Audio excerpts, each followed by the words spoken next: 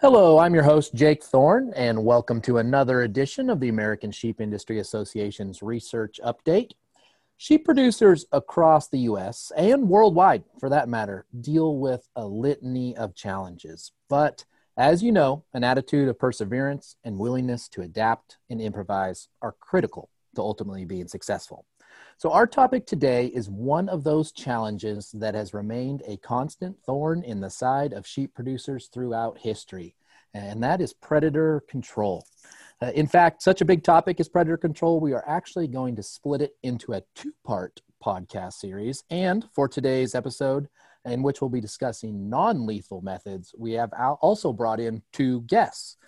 So both of the gentlemen joining me today are true experts in every sense of the word. And I'm really excited we were able to bring them both together to shed some light on the latest research that's been done, and also just to get their perspectives on maintaining a sheep production system in an environment where predators are present.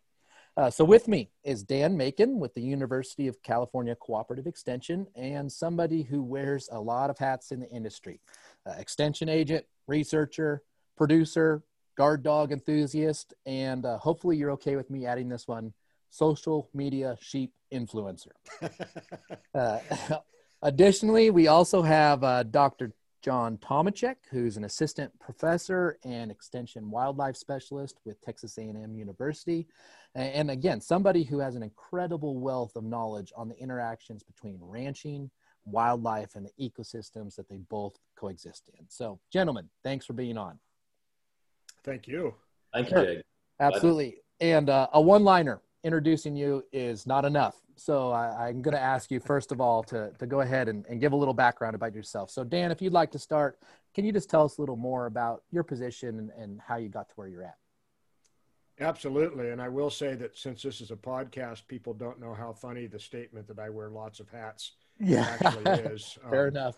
As a bald guy. Yeah. But thank you, Jake. I'm, as you said, a livestock and range extension agent here in Northern California. We also have a small scale commercial sheep operation focused primarily on annual rangeland and a little bit of irrigated pasture. I'm a lifelong Californian and almost lifelong Sierra Foothills resident. So kind of in my native habitat in some respects, I think. Sure. Fantastic. John, how about yourself? A little more background about you?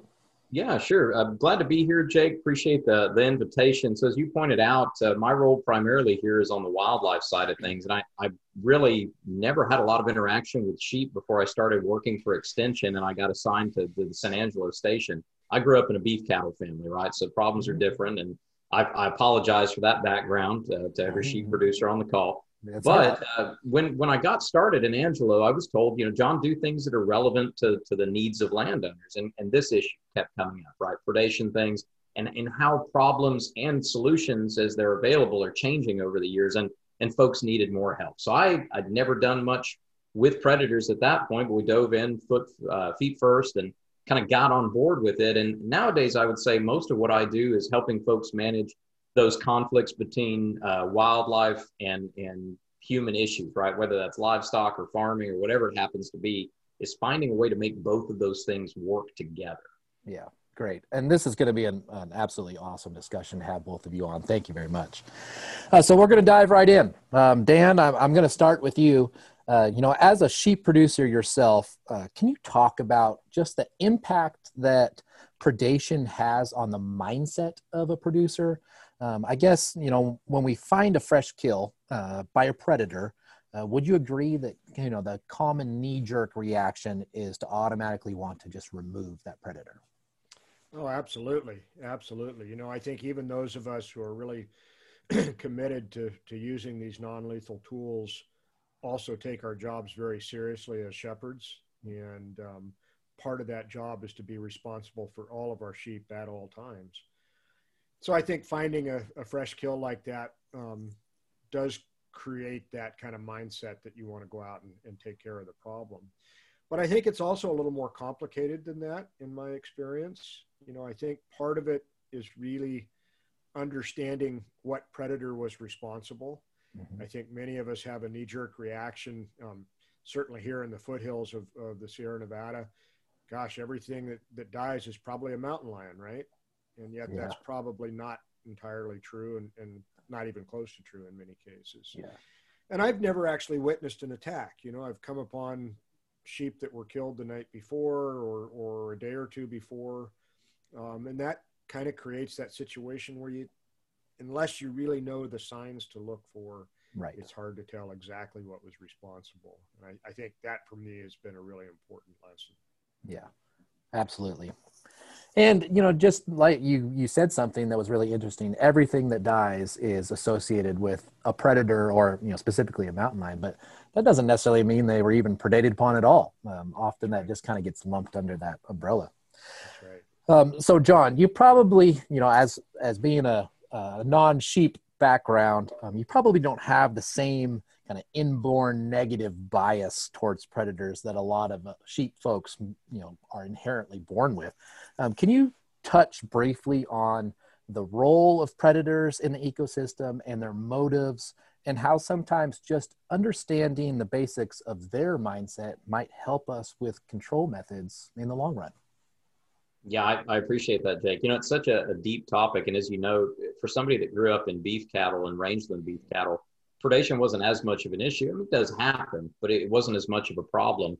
When I think about the interactions that we would have with loss, we would often say, you know, if we have a calf that gets lost with a beef cattle situation, well, you got a bad mama, right? That's a husbandry issue. We need to deal with that. And we've all witnessed that. But from a predator's perspective, it kind of dovetails in.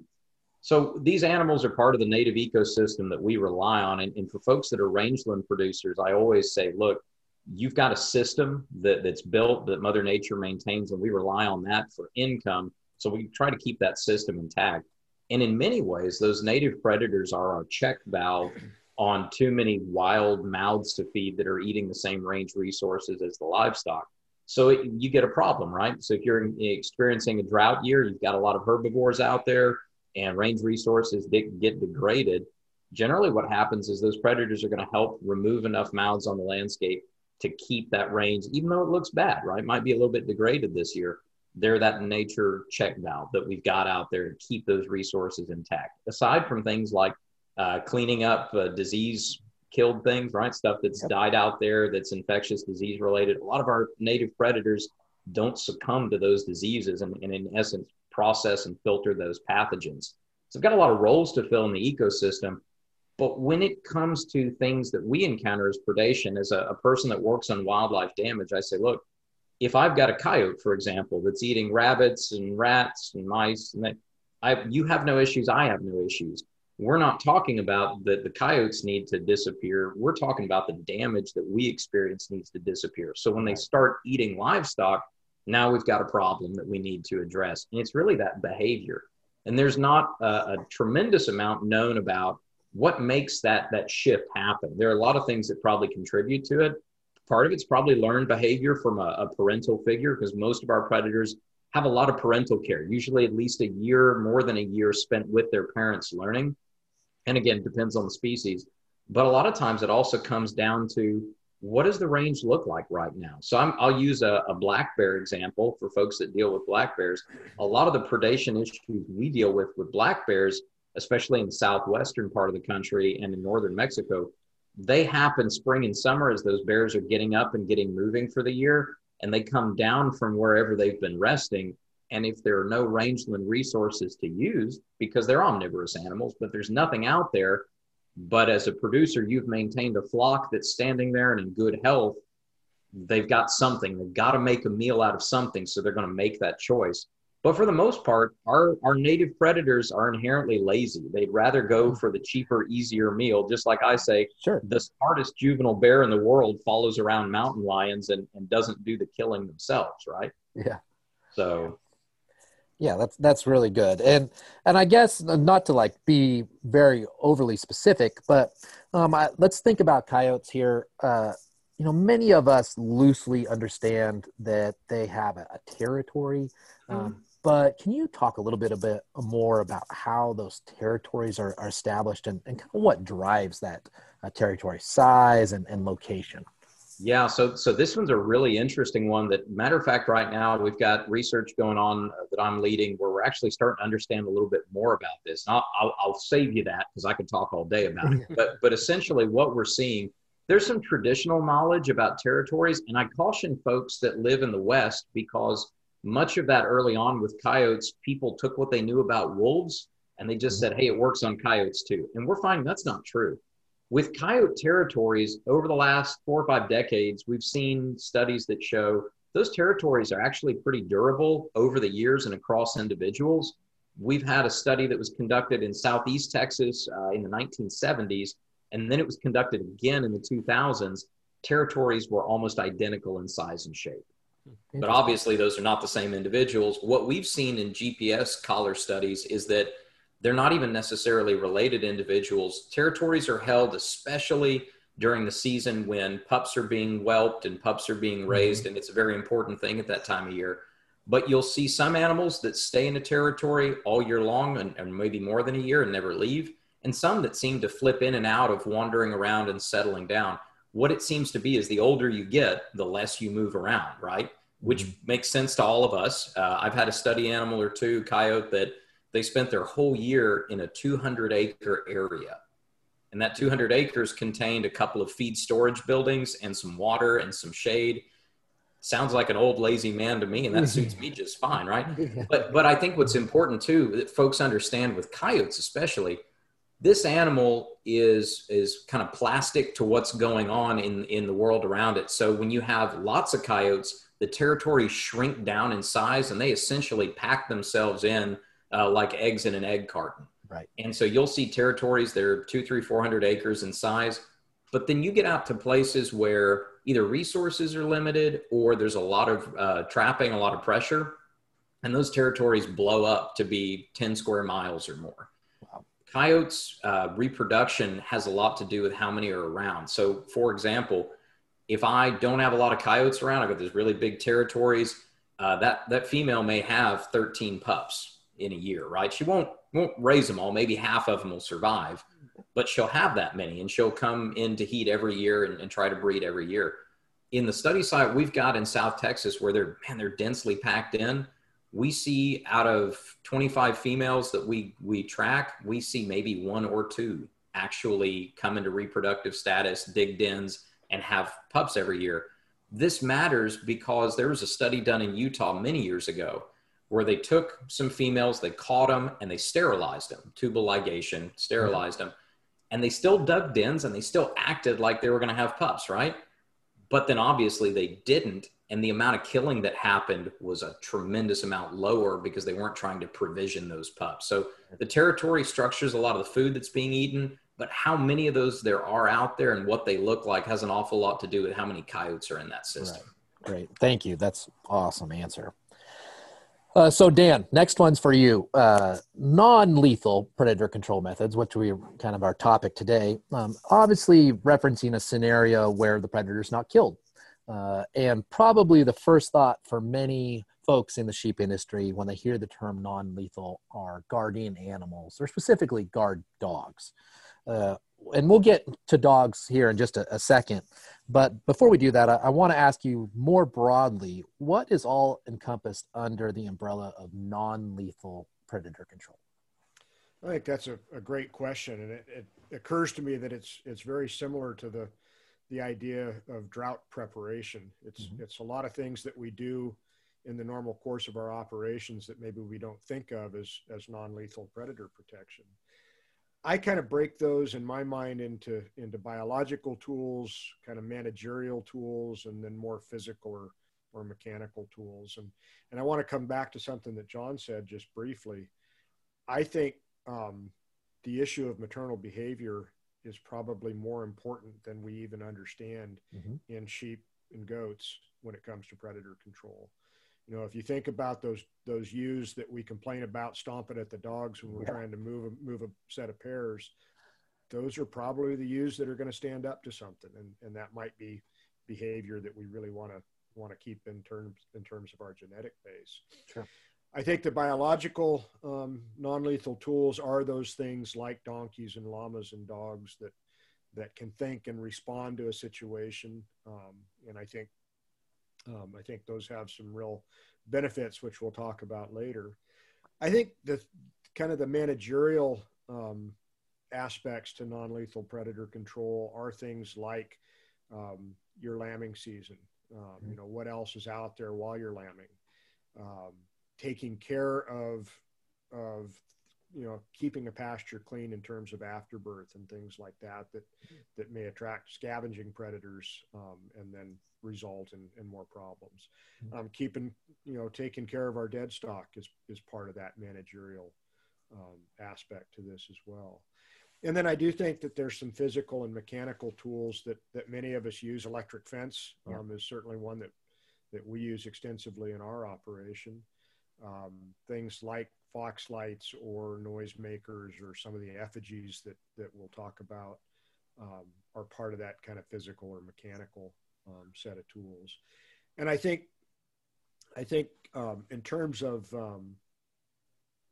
mixing those up, we'll talk a little bit about habituation. But I think really, in my mind, it's evolved to kind of become more of an integrated system where we're addressing particular situations and specific predators, even individual predators, as John suggested, with kind of an evolving set of tools that addresses their evolution in terms of interest in our livestock. Yeah, absolutely. Yeah, many folks don't think about, you said electric fence, just a basic fence can be defense number one. And that's a really important thing. So John, when we talk non-lethal control methods, I've heard some buzzwords that are kind of thrown around about exclusion or dissuasion and disruption. Can you maybe define those a little more clearly for us? And how do they tie to some of the methods that Dan just mentioned a second ago as far as controlling predators or keeping them out? Yeah, absolutely. And I love the point that you made right there about even normal net wire fences can be a tremendous tool, right? And I recall a situation standing with a wildlife services trapper working with a sheep raiser, and he had a lot of issues, right? And the trapper said, well, what's your fence maintenance regime? And the fence looked like Swiss cheese. I mean, to be honest, right? And fences are expensive. We all get that. We know it, right? But the point was made is that if you have a good fence, you're going to cut down on the volume that you have to deal with, which makes it a little more achievable for a private landowner, or even if you're in public land grazing. What can you do? What's an option, right? So exclusion is that, right? Do I have the right, do I have the physical ability to erect something that's going to keep stuff out? And I think to tie back to the biology and the desire of most of these predators, you also have to ask, what's their physical ability to go over it or under it? How difficult is that? And then how valuable is what's on inside of the fence? So for folks in a rangeland grazing scenario, a net wire fence and one side of the fence looks very much like the other to a coyote, why would I bother? Why would I bother trying to deal with that? That's a lot of effort. I'll give you an example from my past where we had a pen full of exotic cervids, exotic hoof stock that were young and being raised. We had a coyote that was climbing a game fence to get in there. But it was a high value resource, right? So it was worth the effort. Okay, fair enough. So exclusion can be a great tool. It doesn't have to be a barrier like a fence. A guard dog can act as a great excluder in some cases, or dissuasion in another. So dissuasion, basically, there's something out there that convinces me this is not a safe place to be. And I encourage people to remember, some of our predators really are in the ecosystem they developed in the biggest, baddest thing out there. But, when you talk about coyotes, man, they're not. Coyotes were never designed to be the biggest, baddest thing. So many of their behaviors, I could spend all day telling you which ones, are designed completely to avoid being killed by gray wolves. There's this thing called intercanid competition. A coyote gets a hold of a fox, they kill it. That's why gray foxes can climb trees, by the way. A coyote gets found by a gray wolf, they'll dig the den up and kill every coyote inside, not eat it, and then just move on. We don't know why that is. So dissuasion, if you've got a fox slide or a noisemaker, or maybe you're out there and you're on big public grazing land and you're busy moving a band of sheep up to a wintering ground or down from a high point, and you're just passing through an area overnight and you park a pickup out there with the radio on all night, that can sometimes be enough to be dissuasion, because it's not good. Most of your predators are afraid of new things. And so you either dissuade long term with this kind of stuff, or you disrupt a pattern. They're on a regular pattern. They go check a spot at a regular time. It's what they do. It might be territory maintenance, where I'm going to look for scat from another animal or sign, and I'm going to do my business and try to protect that territory, right? But I run into something that disrupts my normal pattern, and I evaluate it and I go, no, that's a potential hazard. I don't need to deal with that. And I go around it. I like when we talk about these non-lethal tools, these biological tools that Dan pointed out, the idea of something like a livestock guardian dog is essentially a disruptor, a dissuader that follows your sheep around, or vice versa, right? And that's a beautiful thing, because so many of these tools, I say like a light or a noisemaker, coyotes are afraid of them, but it only lasts for so long. In most predators, it's the case. They figure out what it is after a little while, and then it's a non-threat. But the beautiful thing about some of these biologicals, if they work, is they can constantly adapt and constantly provide that negative feedback for that predator that, hey, this is not a spot you want to be. I'm a 30-pound coyote, and that's a 100-pound Pyrenees dog. That math doesn't add up. I'm not going to fight that thing. It looks like a wolf, and evolution tells me I'm going to lose that fight. Yeah. And I think that's most of these tools. You got to base it in what is the biological response or behavior response you're trying to invoke in the predator. And again, it can be something so simple as, I've got a fence. That fence keeps my sheep in. Great. But it also presents a difficulty to the predator. They've got to deal with it now. And if it's too much work to deal with it, they just go on. Right. Great. And our first instinct is to talk coyotes when we talk predation. But, Dan, on a national scale, we have a whole bunch of predators. And so what are the ones that have the largest impact on the sheep industry? And as a second part, why do you think that there's been an increase in non-lethal control methods? I'm kind of thinking along the road of effectiveness, or maybe even just public perception. Sure. And the USDA data does pretty consistently show that coyotes are the number one predator. Yeah. But there's definitely local differences. Mm-hmm. In kind of our suburban foothill community, free roaming dogs can be a huge issue. That's a big one. And that, this may be antithetical to being a sheep guy, but I can almost kind of understand a coyote getting one now and then. Mm-hmm. But the neighbor's dog is something that is really upsetting to me. Yeah. And, certainly in our part of the world, mountain lions, black bears, bobcats and foxes at lambing time, aerial predators can be an issue on occasion. We don't have black vultures like you guys do, but we've got golden eagles and, yep. and other aerial predators. And so I think it is really, really kind of a localized issue. It's easy to get lost in that kind of 30,000 foot level of data and think that coyotes are the only problem. I think in terms of the growth in interest in non-lethal tools, I think part of it is to some extent driven by necessity. And I would use my own operation as an example of that. Our sheep are typically 3 to 7 miles away from our home place. I can't be there all night. It's a small enough operation that I've got to have some other kind of a tool out there to give me some peace of mind. And so I think that's a driver for a lot of folks. I think there's also, and I'd be interested in how this relates to what John said about territories. My perception is that in a place like Auburn in the Sierra foothills, and I suspect many other places, the landscapes that we graze are kind of the last refuge, both for rangeland livestock and for wildlife. Yeah.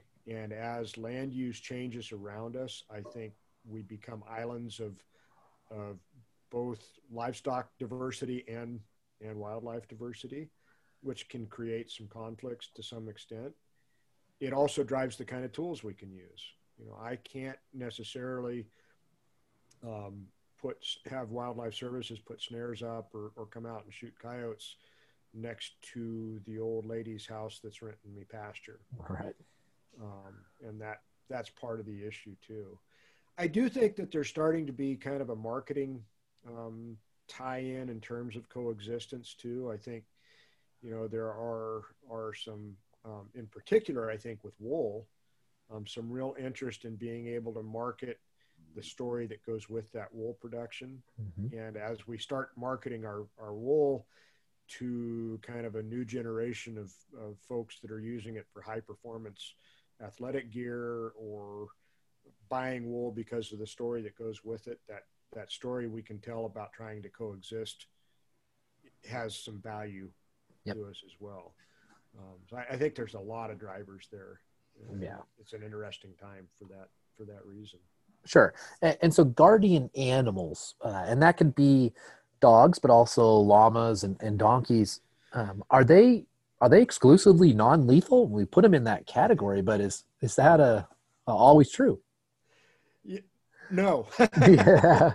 No. I think that's a great question, and there's been some research done. I think it was in South Africa, kind of looking at some of that, and found for the most part that yes, the dogs were non-lethal, but not in every case. And certainly, we've all talked to producers who've watched guard dogs kill a coyote, or even in some cases, talked to folks that have had guard dogs gang up on and kill a single wolf. Not nearly as common as the coyote issue, obviously. But I think in watching the dogs that I've been around, and even to some extent donkeys and llamas, that they're pretty good at discerning threatening situations from non-threatening situations. And I think dogs in particular kind of have this escalation strategy where if the first strategy, typically barking, doesn't work, then it kind of escalates from there. I think part of that depends on the other tools we're using too.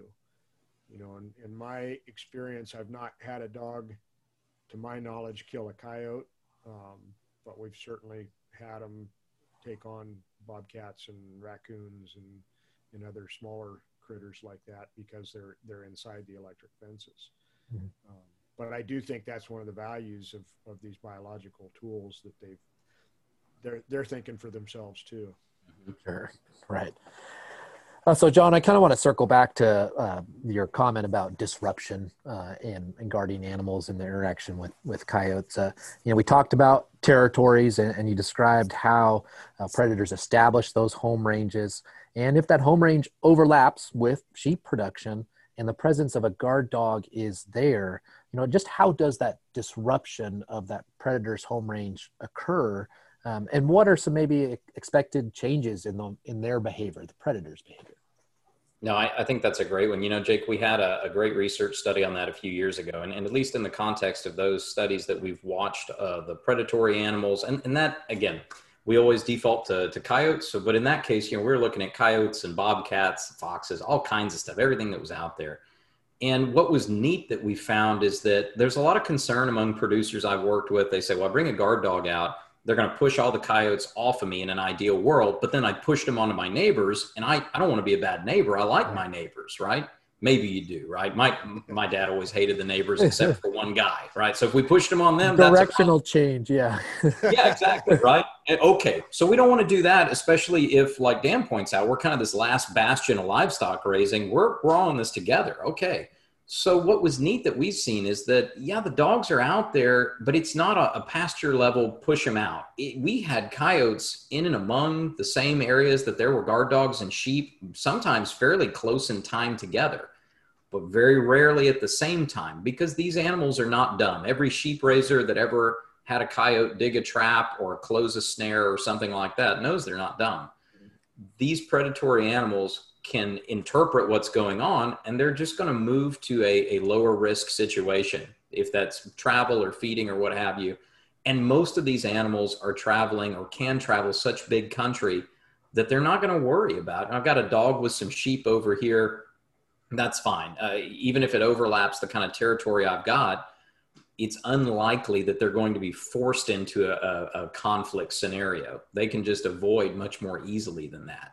And like Dan points out, sometimes those do happen. But remember, for most of your predators, even when they interact with one another to dispute a territory boundary, rarely is it ever like a lethal interaction or an extremely damaging interaction. It's usually a lot of posturing and a lot of noise and a lot of sound and fury, right? And then one of them goes, I'm done, I'm out, right? And they take off. And that's kind of, again, for us as humans, we do some of that too, right? But a lot of times it comes to blows, and then we decide in the parking lot of the beer joint who actually was the bigger guy, right? Okay. But at the same time, your goal, at least I hope, is not to get rid of that person. You just want to be right? Yeah. And in this case, it's the same kind of idea. You don't have to have a fight about it, because in most of those situations, like Dan points out, some of these animals are inside of the electric fence, and domestic dogs especially know their territory. They know their boundaries. They learn it. Mm-hmm. And they might say, nope, that is not going to happen here. And the communication's just not working like it could with another canine perhaps, but it is still an effective tool. And I like what Dan points out. I mean, the intent may not be lethal, just like with foothold trapping. Foothold traps aren't lethal, right? You decide what to do with that animal. And so I think that's the thing. There are some dog breeds out there that were bred to kill bears, and that's what they do, right? These are hunting dogs. They're designed to kill bears, kill boars, whatever else, kill wolves. But that's not what your guardian breeds necessarily were bred to do all the time. Right. Yeah. Great. So Dan, kind of the same scenario. You've spent countless hours observing guard dog behavior. Same scenario. What's going on in the mind of the dog in that situation when their home ranges are overlapping? And again, what are the behaviors in the dog that might change in the presence of varying levels of predation? I think that's also a great question, Jake. And I think I wish I knew what was going on in the mind of my dogs sometimes. But I think just observing those behaviors, one of the things that I've really noted over the years, when we come into a new paddock or a new piece of country with dogs, their first instinct, even if there's something else going on, is to go around and mark the edge of what they perceive their area to be. And I think that's, we can always count on the dogs finding a hole in the fence in the first 10 minutes they're in a new field, because they're doing that kind of exploring, which I think is just absolutely fascinating. I've noticed with our dogs, and have talked to other producers about this, that when there does seem to be a lot of predator pressure, the dogs are really hyper vigilant and much more alert, particularly at night. I think we kind of see those changes in behavior kind of at dark through the night, and then early morning hours when the predators are more active. Noticed with our dogs that sometimes, especially at lambing, and we lamb outside on pasture, they're hyper vigilant even to the point of agitation. And you come out there at dusk and they're just upset, and you can tell that something's going on. Right. We'll hear more barking. Obviously, that's kind of typical too. And it's funny. I think barking in the dogs we've had is kind of related to maturity. The older dog doesn't bark unless there's a reason to. Yeah. The younger dogs kind of bark just because it's fun to do, I think. Yeah. Which is not necessarily great for neighbor relations either. Yeah. But I've also noticed with our dogs that sometimes, if we've noticed that behavior at night, we'll also notice them doing a lot more sleeping in the daytime. Yeah. That it does wear them out. And I think the GPS data that we've collected here in California kind of shows that pattern too, that there's a lot more activity when you'd expect predators to be more active. Well, that's such a common statement from producers who are new to dogs, is they drive out there in the day and they see the dog laying under the tree. And it's, good for nothing dog. Well, maybe he's... That's actually the reason I started using some GPS collars, because I wanted to be able to show people that they were doing more than sleeping under the tree. Yeah, exactly. And so you said something that was really interesting, talking about the maturity of the dog. How does the maturity of those guardian dogs change the way that they view protection of their flock? At what point or kind of when do they turn a corner and say, I'm not just out here to hang out with the sheep, I'm really here to do a job? I think that varies by individual dog to a great extent. Yep. Every dog that I've had and every dog that have observed from puppyhood to adulthood kind of goes through this terrible teenage phase where you're not, just like human teenagers, you're not sure how they're going to turn out. And at that point, there are some behavioral issues that I think most of us deal with and have varying levels of frustration with. Mm-hmm. I have found that with our dogs, somewhere between 18 and 24 months of age, if they're going to be a dog that we're going to keep, they do turn that corner. And part of what I kind of look for is an appropriate degree of submissiveness to the sheep, laying on their back in the midst of the sheep, or just generally comfortable with the sheep, but not comfortable with some kind of new stimulus in their environment, right? In particular, if it's a predator. We've started doing, I don't like starting my dogs as pups with an older dog for a variety of reasons. But we've started at around 18 to 24 months of age, that young dog's first lambing season, we'll put it with lambing ewes with an older dog. And that older dog, probably to keep the young dog from eating afterbirth, but invariably that older dog will chase the young dog away from a lambing ewe. And that's kind of the last test that we use, that enforcement of appropriate respect for the sheep, regardless of the reason, is kind of the last test that we look for. And if a dog passes that test, it stays. If it fails that test, we find another place for that dog to be. Right. Great. Yeah. And so I'm just kind of envisioning, the overlapping ranges, coyotes and guard dogs and the interactions there. And it makes me think or question, what is driving that coyote's desire to predate upon livestock? So John, do you think that, killing and eating sheep and goats is an instinctual thing that all coyotes are born with, or do you think that's a learned behavior? So I think that's a really great question. And like every good wildlife biologist ever, I'm going to answer it with, it depends. I saw Dan smiling before I finished, right? So that's the thing. It depends. But here's what I will say about that. There have been a few studies over the years that specifically ask that question. If I was raised on a diet of lamb or beef or goat or whatever, am I more likely to seek that out because I have a taste for it? Which is something we kind of think about intuitively, right? Mm-hmm. Maybe. Okay. So the few studies that were done really didn't show a lot of relationship. I gave you a choice, a cafeteria style choice growing up. You could eat whatever you wanted, or we chose this and we raised this coyote on lamb and this one on beef. And then we let them eat whatever they wanted. They didn't necessarily go to those things, nor did they kill those things. And I think that's something important to recognize. Most of your predators are not as concerned about what it is they're eating so much as that it was cheap and easy, because they've got to think about how much energy they're putting out. So I point this out because you have some animals in the predatory world that are looking for a certain situation. So I'll use golden eagles as an example, because I don't care who you are, worldwide, if you're in the Northern Hemisphere, you deal with the same bird. And the best thing I ever heard came from a biologist out of Germany who came to the U.S. and toured around to look at bighorn sheep, because he worked on a few species of mountain sheep and mountain goats in Europe.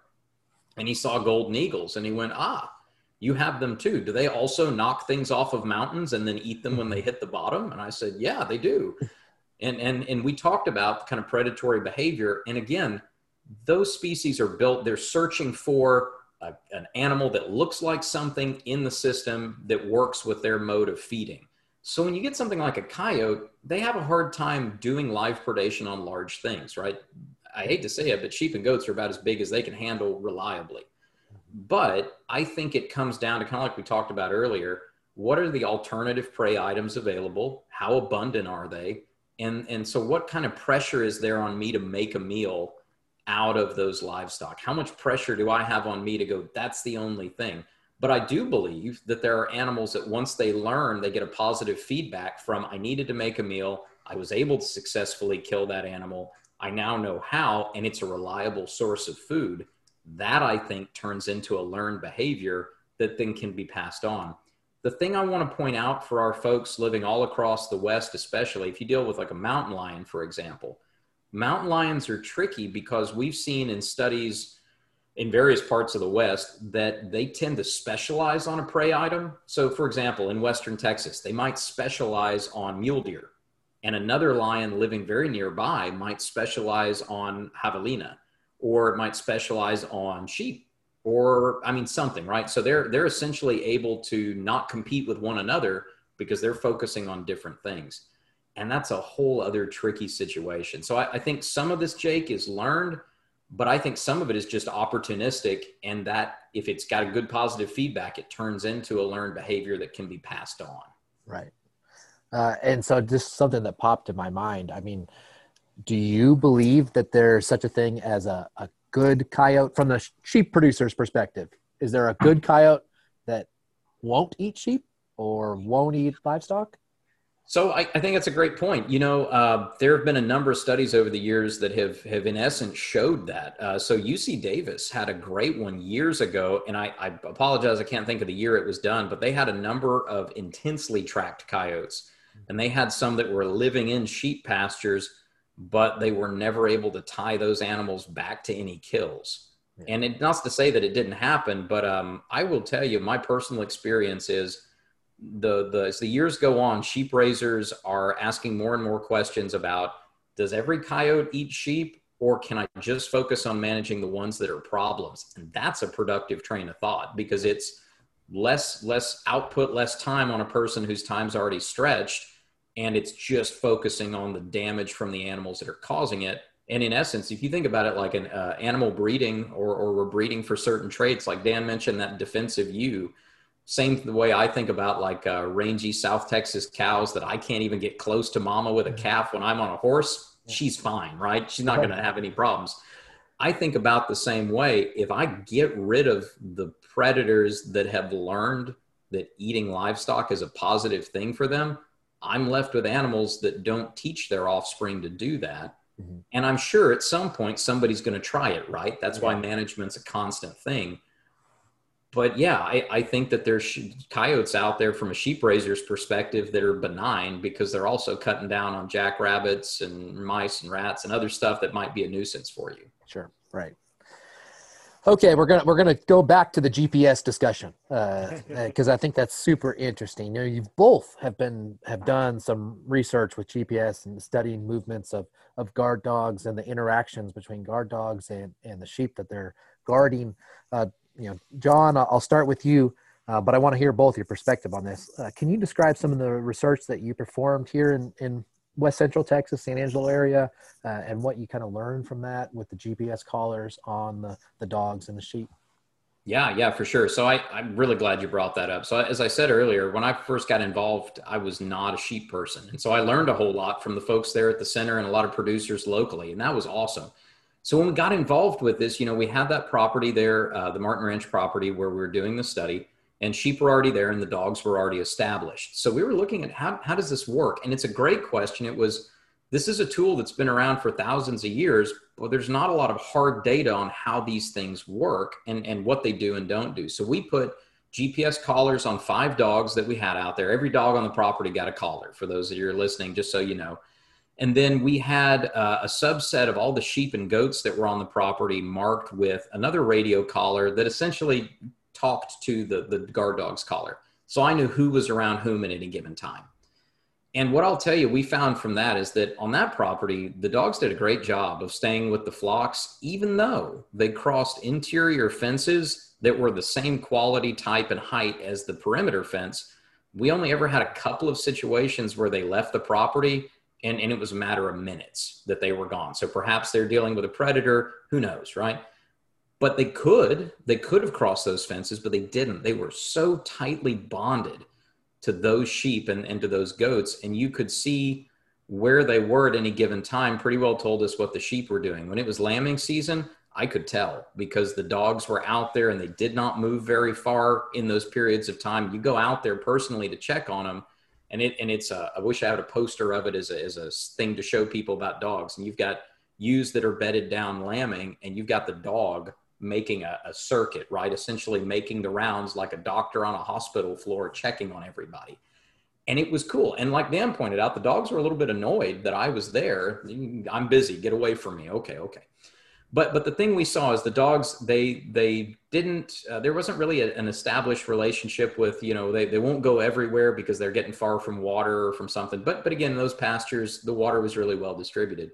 The thing that really stood out to me that I didn't expect was how closely tied certain sheep were to the dogs. And again, who knows which way this goes, but we had a core group of ewes that hung around each of the dogs, kind of their little fan club, right? That's what I say. Or just the smartest sheep who went, the closer I stand to that thing, the safer I am. But they were almost always together. And that doesn't mean that at night when they were bedded down, like they kept moving to stay with the dog or the dog wasn't with others. The dogs made the rounds. They were around all of the sheep and all the goats. But what we also saw is when we had a situation where those sheep were removed from the property for a little while for shearing, we had the dogs, if their buddies weren't there, they started to go looking for them. And I express it as they ping-ponged around the property. And I mean that term when I say it, because we still didn't see them leave the property. They're bouncing off the perimeters looking for the sheep because they have in their mind they're going to be somewhere in this area. I just lost track of them. Then once the sheep came back, they settled down. They were happy as can be, and they went back to what they did. That kind of tight bonding, we know about it, we talk about it, but to show people, this is how it actually worked. And yeah, the dogs are pretty much always out there. And like what Dan talked about, we saw some differences between nighttime and daytime activity, but it had a lot to do with time of year. And it had a lot to do what was going on in the biology of predators that time of year and in the biology of the sheep and goats that time of year. Right. Yeah, absolutely. Now, Dan, do you have some follow-up to that? Is that similar to kind of what you've observed? And also, I know you've done some GPS work as well. We'd love to hear it's very, very similar to some of the things I've observed. And I think it's just fascinating to be able to look at what's happening when you're not there observing. I think that's a really important point. I think the other thing that occurs to me in what John said that we tend to discount is that the bonding process has to work both ways. A group of sheep that's not ever been around dogs responds very differently than a group of sheep that's with its own dog. And we're actually starting a demonstration project here in wolf habitat to try to demonstrate how we can bond dogs with cattle to see if there's an opportunity to use that tool. I think, I think the other thing that we're discovering with some of this GPS technology is that there's a lot of worry on our public lands in particular that these dogs are going to roam and get into trouble and chase bikers and hang out in campgrounds. And really we're able to show that that's not the case with this kind of technology. There was a interesting project done up in Montana that showed that those dogs aren't going more than about a quarter mile from their sheep. And I think that's an important piece of being able to use this tool in some of those settings as well. I think as this technology becomes cheaper and cheaper, there's going to be an opportunity to do more of this kind of data collection at a much finer scale, much more granular information in terms of the time scale to really see what these dogs are doing and when they're doing it and relate that back to sheep behavior and to predator behavior. Yeah, that's critical what you're talking about, the interaction with guard dogs and the public, especially on federal land. And that GPS becomes a really crucial tool. John, I don't know if this is the right time to ask you this, but you're talking about your research that was done there in West Central Texas, and I know that you also had another study that was going on at that property at the same time, looking at dietary preference of predators or just varmints in general. I'd love to hear some more about that. Yeah. No, for sure, Jake. That's one of those interesting things. So I tell people that when kids decide they want to come into wildlife and students and they get a degree and I'm going to go work on predators, and it sounds really slick, right? It sounds really neat. And they imagine they're going to go out there and be like the crocodile hunter and catch things. And I mean, we do some of that. And that's the thing I didn't mention. I grew up in beef cattle, and I trapped growing up because I enjoyed it. And I like fur trapping, and I did some private trapping out of college. But yeah, I love doing that stuff. But we had students that to establish what diet was like for these predators on the property, we're really good at identifying the source of a piece of scat out there on the road, right? I mean, wildlife people spend time learning how to decide what excrement came from what critter. And for us, it's important, right? So we had, I can't remember anymore, Jake. It's something like 50 kilometers of road exist on that property. And I had graduate students every month walk every single foot of road and pick up every piece of scat they could find that belonged to a carnivore. And we bagged it, tagged it, typed it, and then sat down and sifted through it. And I had this army of undergrad kids at Texas A&M that they were going to volunteer and do some work on predators, and they were sitting there looking at hair under a microscope that they washed out of some poop. I mean, it was wonderful, to be honest. And these kids are telling me, yeah, I went home for a holiday and I told my mom and dad what I do. And I said, yeah, and do mom and dad pay the bills? Yeah, they do. And they're wanting to know why I'm doing this. Oh, okay. Right. And again, we've all been there. So it was great fun. But I tell you what we found is that we saw some strong preferences for various native animals in those scats. We found a lot of interesting things, like the bobcats on that property. For whatever reason, they had a preference for skunk. I have no idea why. I'd love to watch that happen. I've seen a mountain lion eat a porcupine, and that's an interesting feat. Let me tell you. I mean, they're like cautiously trying to flip that thing, and then they get the soft underbelly and they eat it. But what we didn't see was really anything in the way of sheep and goat evidence. And again, with these predators, just so y'all understand, when we're looking at this stuff, you can take any hair from any mammal and put it under a microscope and positively ID what it came from. There's not guesswork there. It's cut and dry. And so we're looking at every piece of hair and every piece of scat. If a predator is eating something, even if they're scavenging it, we're going to see it. And I think that's the important thing to recognize is we did have some that had some sheep, had some goat hair, but we can't tell the difference between a live predation and a scavenging. You might have had a stillborn, or who knows, right? But we didn't see that much, considering that there were a goodly number of sheep on the property. We still saw most things were rodents and rabbits and some deer, and again, other smaller critters like your skunks and your possums and your raccoons and that kind of thing. So from our perspective, the dogs were in essence doing exactly what they were supposed to do, because before the dogs were brought out, management told me that lamb losses were just incredible. And I believe they were. I have never been on a piece of property that had a higher density of gray foxes. I'm just going to say that.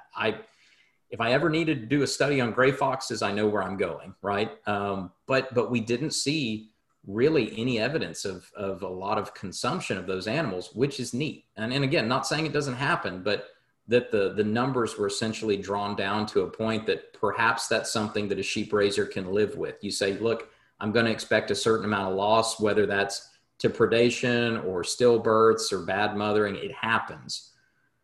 And perhaps if we've got things back in limits of what somebody can handle, maybe that's a good thing. Yeah, I've heard you discuss that project before, and I thought it was really humorous and interesting at the same time. So I wanted to Oh yeah, I kid you not. There was a chest freezer in College Station, Texas, that was full to the brim of nothing but little Ziploc baggies of poop from that ranch. Yeah, that's great.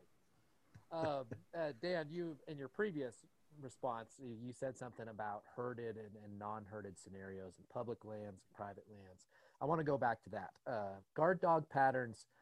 Do they differ in sheep operations or within their interaction with the sheep flock if those sheep are being herded with a human present, pretty much 24/7, or when they're not? I think that's a complicated question in lots of respects. I think just to kind of give some background on what we've been looking at and trying to develop a system for studying this. We've been using trail cameras and GPS collars to relate what the dogs are doing in relationship to the sheep, but also to really understand what kinds of predators may be on that landscape and kind of what their activity patterns might be. And there's some limitations to using trail cameras, obviously. But what we're finding is that the dog behavior doesn't vary that much. It may be a little different in an open range herded system in that they can roam a little more freely.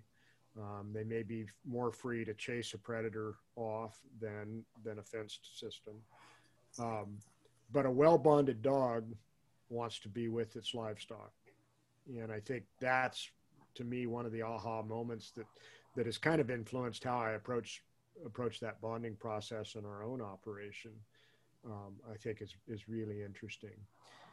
We do find, we'll pick up dogs in the trail cameras sometimes when the sheep are nearby too. And it corresponds with times of more activity typically. There are those dogs that do decide that maybe the campground would be more fun to hang out, despite what I said earlier. And those dogs typically don't stay with an operation. Those dogs become pet dogs somewhere. But I think what's interesting is that bonding seems to be a driver for the rest of what we can expect from those dogs. There was just another piece of research that I think would be really interesting to try to replicate other places. Up at the sheep experiment station in Dubois, they looked at rangeland use by sheep that were with the dog versus sheep that were not with dogs. And they found that they got about 20% greater spatial utilization of those rangelands where they had dogs. Yep. And so I think it gives sheep some confidence to go places maybe they wouldn't go otherwise as well. Yeah. So you mentioned the dogs in the campground. I mean, is there a certain level of roaming? And even if on private property where they're behind a fence, is there a certain level of roaming that's acceptable? Or when does it cross over to, where they're just roaming out of boredom? That's I think that comes back to some bonding issues as well. Somebody told me when we started in the sheep business that there had never been a fence invented that could contain a hungry sheep. Mm-hmm. And I'd say there's also never been a fence invented that would contain a determined guard dog. Now that determination may be that there's a predator on the other side that I need to take care of, or it may be, this is really boring, it's time for me to go out and visit the neighborhood. And I think the first instance is probably acceptable in my mind. Yeah. The second instance is a problem. And I think what we have found with the dogs that I have not bonded well is that it's not that they weren't bonded with the sheep. It's the fact that they were bonded with humans more than necessary. And so in our kind of environment, if there's an attractive nuisance of somebody's front porch, or the kids come by and say hi every day, pretty soon that dog decides, that's really where I would prefer to be. And that doesn't do me any good either from a production standpoint or from a liability standpoint. Right. And I think there's a fine line there. There's some dogs that if there's not a lot of other things going on, may get bored. Mm-hmm. But as we've improved our bonding process, that problem has really been vastly reduced. Right. Yeah. And I think we could probably do a whole podcast itself on guard dog bonding theory. Yeah. I mean, there's a lot out there and a lot of different approaches. But let's, we've talked about dogs and their interaction with coyotes. And, John, you talked about, kind of your experiences down here in Texas. But, for our more northern listeners especially, there's some much larger predators that they deal with. So how do guard dogs interact with, let's say, mountain lions and bears and wolves? And are those big predators, those alpha predators, do they have the same reaction to guard dogs as that a coyote or a fox might have? Yeah, I think that's a great point, Jake. So I also encourage folks, even though this is an ASI podcast, you're part of a worldwide industry, and many of these tools have been used with your counterparts in the old world for a really long time. So these dogs absolutely can work on these larger predators, but I think it's also a question of what's the context in which it's being done. And I'll use the example, if you're dealing with grizz that are coming in and grabbing a ewe and your dogs chase off the bear because the bear goes, I don't want to deal with that, and they've already killed the ewe, And then the bear waits a little while and the dogs go back to what they're doing. The bear comes back and grabs another ewe and kills it. And you go all night like this. That's a difficult situation, right? In the old world, in Poland and a couple of the countries that are kind of high mountain sheep raising, they'll pin sheep and have dogs that are specifically there to guard those pin sheep against brown bears, which are essentially the same thing as grizz. And it can work, and it does work, but you got to use the system for what it was designed for, right? Because those dogs, I think when you're trying to work against extremely large predators like a grizzly bear, or if you're trying to work against a wolf pack, you got to be appropriately positioned to have the strategy that can work. You also can't be outgunned. So I think it's important too, when you're dealing with things like wolves, to understand they adapt, they learn, and the pack learns as a group. So if you can effectively dissuade, there's nothing wrong with the size of a guard dog and the size of a gray wolf. That dissuasion can work, but it's having the dog that's going to stand up to them and having the situation where they can effectively guard those sheep, as opposed to sheep are spread out all over the place. I can't cover everything all at one time.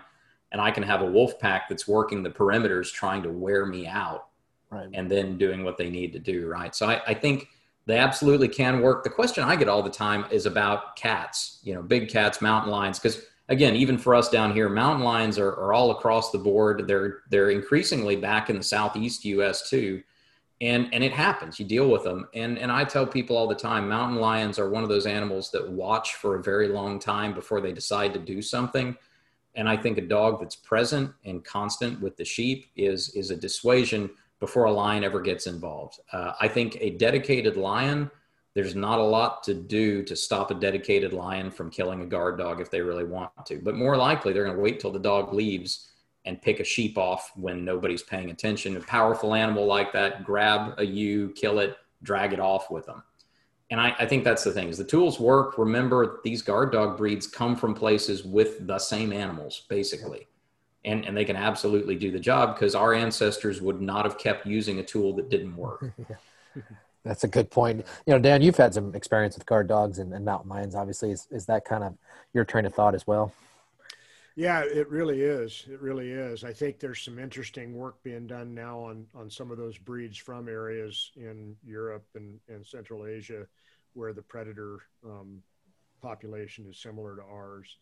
Just a kind of an anecdotal experience here this last lambing season for us. We had trail cameras out, and actually in one of my walks checking cameras, I came upon a buck that had obviously been killed by a lion, buried under the duff, and it was a pretty classic lion kill.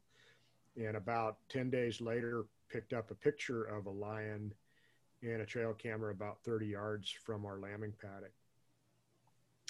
That's the only time I saw the lion, and we had no losses. No losses. So I think, that to me, so who knows what the dog was doing at that point. Right. But I think, as John said, lions, in my experience, I know they've seen me a lot more than I've seen them. I think they're pretty cautious about things that are novel in their environment. And a dog may make that buck, that 3x3 buck, look like an easier kill than a ewe, which is the whole idea of having dogs in the first place. I don't have any experience with wolves yet. I've certainly talked with a lot of folks that have had experience. Some where the guard dogs work great, and others where there were problems. And I think, again, that to me really speaks to these problems are all local and specific. It's hard to make, as John said, it depends. It's hard to make any blanket statement about any of this because it is so local. Yeah. Speaking of regional problems, how about a non-traditional predator, John? Something that's a huge issue in Texas, specifically in the South, feral hogs, feral swine.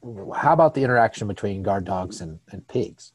Yeah, that's a great one, Jake. So this one really I struggle with. And guys, I've spent so much time on pigs now, it's just unreal. But in terms of issues, they connect and affect everybody. And I was in Utah back in February, and I was talking to some folks, and I said, look, I know you think this is an exotic thing that we deal with in Texas, and it seems like it's a world away, but you have some in Utah, and don't think that a dry environment's going to stop them.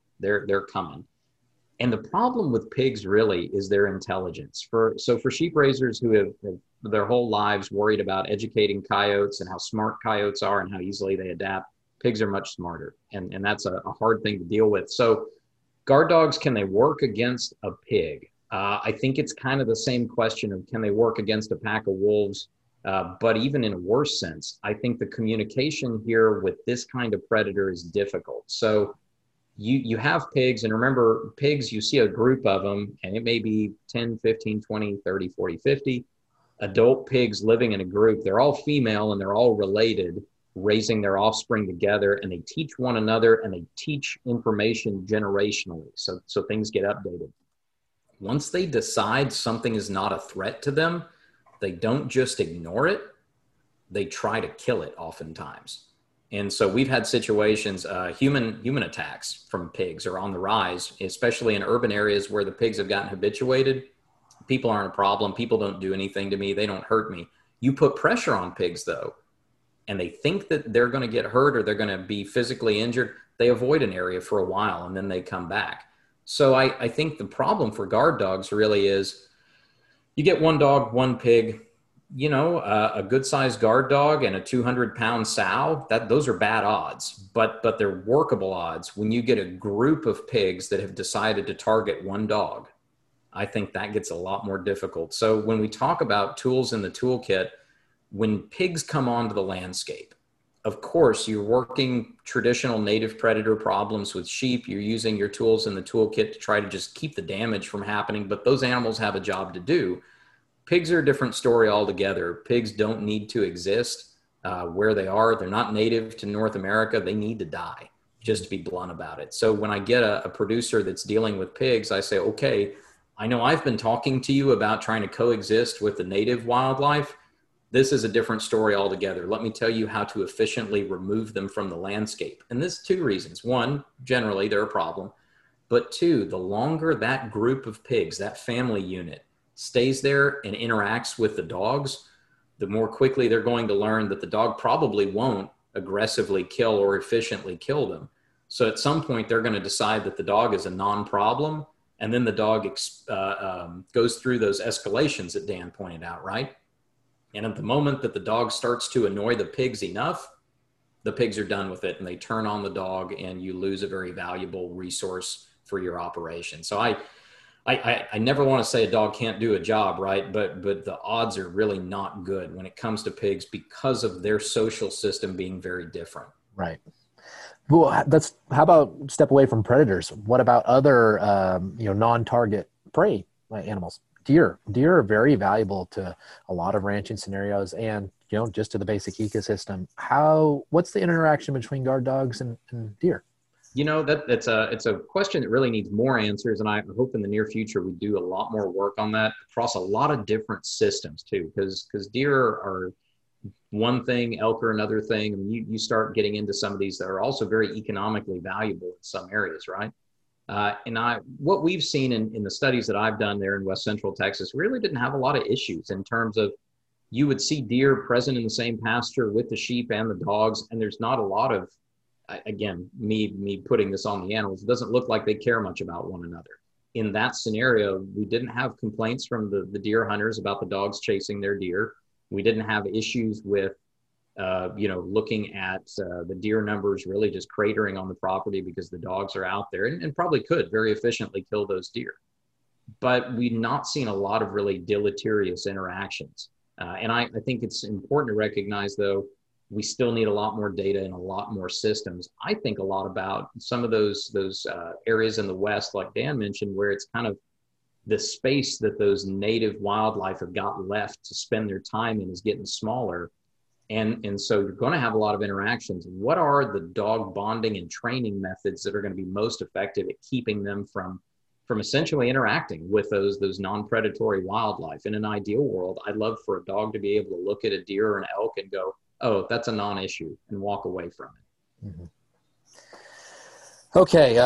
Dan, just to keep things rolling along, I wanted to ask you quickly, what's been maybe your experience with other non-lethal control methods that are kind of new or more novel that we haven't discussed or haven't talked about, or even maybe if you want to touch on llamas and donkeys just briefly. That's a guardian animal that we haven't really spent a lot of time discussing. So I'd love to hear your thoughts on that. Sure. And I'll start maybe with llamas and donkeys. We've not used donkeys ourselves. I do know some folks that have used them with some success.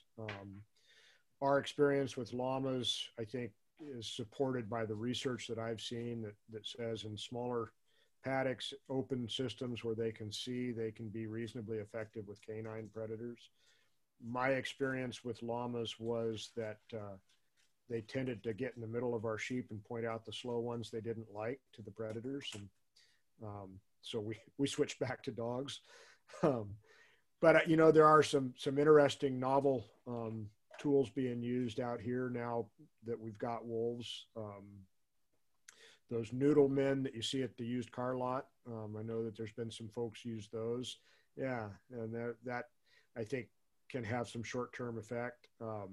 One of our wildlife services guys puts mannequins with floppy dresses on out in pastures where they've got coyote issues, and that seems to have some benefit as well. We've done a little bit of experimentation with fox lights here at our home place. And I think the key to all of those in my mind is that you got to mix them up, and they're not a permanent solution. That, as John said, once the coyotes or mountain lions figure out those things aren't really a threat, they lose their effectiveness pretty quickly. And I think that's a question that I'd be really interested to hear John's take on. Does the efficacy of some of these tools relate to a predator's fear of humans? Is there a relationship with the potential for lethal control with how effective some of these non-lethal tools are? And that's an area I think would be really interesting to explore further at some point. Yeah, John, do you have some thoughts on that? Yeah, I think that's a really, really, really good one. We've dealt a lot in recent years with urban predator issues, and that's, again, an interesting, very strange take on predator problems, because it's the same critter and we're dealing with the same behaviors, but they're interacting with a very different environment. And I'll say, by the way, for everybody listening that's a sheep raiser, you may think that wildlife people really get down on sheep raisers for getting down on predators. I have a way easier time dealing with a sheep raiser, convincing them that those animals have got a place in the system, than I do with an urban resident who's had a pet cat or something killed by a coyote. Man, they are definitely the burn them all down mentality.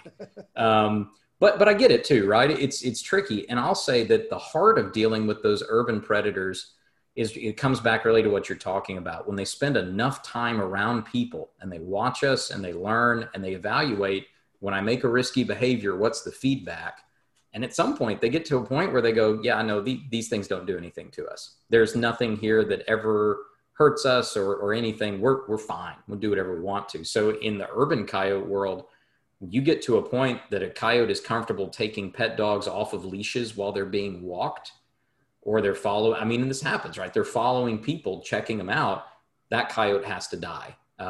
Research tells us that non-lethal, trying to haze them back to being afraid of people, they get beyond a certain point. It's not possible because I hate to say hardwired, but it's hardwired in. I think something similar is true in our rangeland environments, but I think to some extent it gets limited, because how much of that do they ever get, right? But I think what comes back to is like your parking lot or your car lot inflatable waving arm guy. That's a great idea, by the way. I love that. Just like I love the mannequins with the floppy dresses. It's fantastic. And you change it up and it's something new. And they go, I don't know what that is, right? I put the same old tired thing out every night and eventually it becomes background noise. I don't think it has to be a completely novel tool. I just think it has to be in a rotation or get swapped out. And I may have not pulled out my favorite mannequin in a year and a half now, but boy, it's time for Sally to come out. I've got coyote problems, right? I think that's a really important way to look at it. But I do think if you overuse a tool and a static tool, right? Not a dynamic thing like a guardian animal that can adapt to changing situations. Something static stays out too long and everything gets used to it, right? And it gets to be a point where they go, this never hurts me. I'm not worried about it. It's just like the old adage of the scarecrow with the crows roosting on its arms, right? That tool is no longer effective because they figured out that it's not a threat. All right, guys, this has been an incredible discussion, and I'd really appreciate your insight, both of you. Sometimes it's hard for our listeners to sit down and hear everything that you've discussed over the last hour or so. So I wanted to ask you, before we wrap things up, can you maybe give 1 or 2 points to our listeners, a take-home message or something that they can take from what you said, or something you really want to drive home to them that they can maybe put into practice at home, or just keep it in the back of their mind. So, Dan, I'd like to ask you to start with that. Sure. I think we've both said this several times this morning, and it's kind of the typical extension answer to every question. But so much of this is dependent on your circumstances, and really being aware of the environment, what you're observing with wildlife behavior, what you're observing with sheep behavior, really drives the tools that are going to work. And I think mixing those up, in my mind, I would not raise sheep without one of those dynamic tools in the mix, like a guard dog. But I know that's not possible for every producer, and probably not possible in every situation. So I think picking those suite of tools that make sense to you economically and kind of operationally, but knowing that you're going to have to change the mix of tools and adapt as the predators adapt in your environment is really important. Thank you. John, how about yourself? I'll say also, I think on the wildlife side of things too, it's also focusing on remembering that what we're really doing is trying to manage damage, not the animal per se. I think especially as the landscapes that sheep are raised in have changed, and you're not talking about, as far as the eye can see, the sheep country, that it's a losing fight for folks to think that trying to do landscape level removal of coyotes or any predator is going to work. And in a lot of cases, it's not legal either, right? We've got other challenges. And I think focusing on something Dan actually opened us up with, which is learning to identify the source of predations. When you do get a kill, learn, and these are things, guys, that are easy to learn, easy to teach. There's a lot of support out there from myself and other professionals. Learning how to do that predation ID, because it's going to help you narrow in just on what you're dealing with. So you spend your time, money, and effort on exactly what counts for your bottom line and not what doesn't. And I guess the second part and parcel of that is always remember that you're dealing with an animal that is not just a static thing itself, right? It's dynamic. It interacts with a dynamic world. And when I first started working with predators, there was a lot of folk around that still looked at it as the only thing we care about is what is the most efficient way to catch them. And that's part of the equation for sure. I love talking about trapping and all those good things, but it's also more and more people ask me, like you have here today, Jake, how does the predator see this? How is that perceived? How do they interact? What are they built to do? I think keep in mind, not just the behavior of your dogs and your sheep or whatever else, try to think about what is the landscape those predators are dealing with around them, and how is that influencing what you're having to do? Because I think if we've got that in mind, we can see problems sometimes before they happen, or at least go, I've got a problem coming because the neighbor next to me just sold out and that place got cut up into little bitty smaller properties, and there's development coming. I bet I'm going to have a lot more movement and traffic than I have previously. I think those 2 points, remembering to manage the damage and learn who's causing it, and just focus on that, and trying to learn something about the biology of that animal that's causing you a problem, and just focus on that. Okay. Guys, thank you very, very much. This has really been a fantastic discussion. That's about all the time that we've got today, maybe even a little more than we allotted at the beginning. But again, like I said, it's been really enjoyable. So gentlemen, thank you both again for taking some time out of your morning here and to share your expertise. You bet. Thank you. Thank you, Jake. I learned a bunch. Thanks. Sure. To our listeners, remember to find the ASI Research Update podcast on whichever platform you're listening on this month, because we'll be back next month with a further discussion on predator control. But until then, remember, eat lamb, wear wool, and to both you and your sheep, stay safe. Thanks, and have a good rest of your day.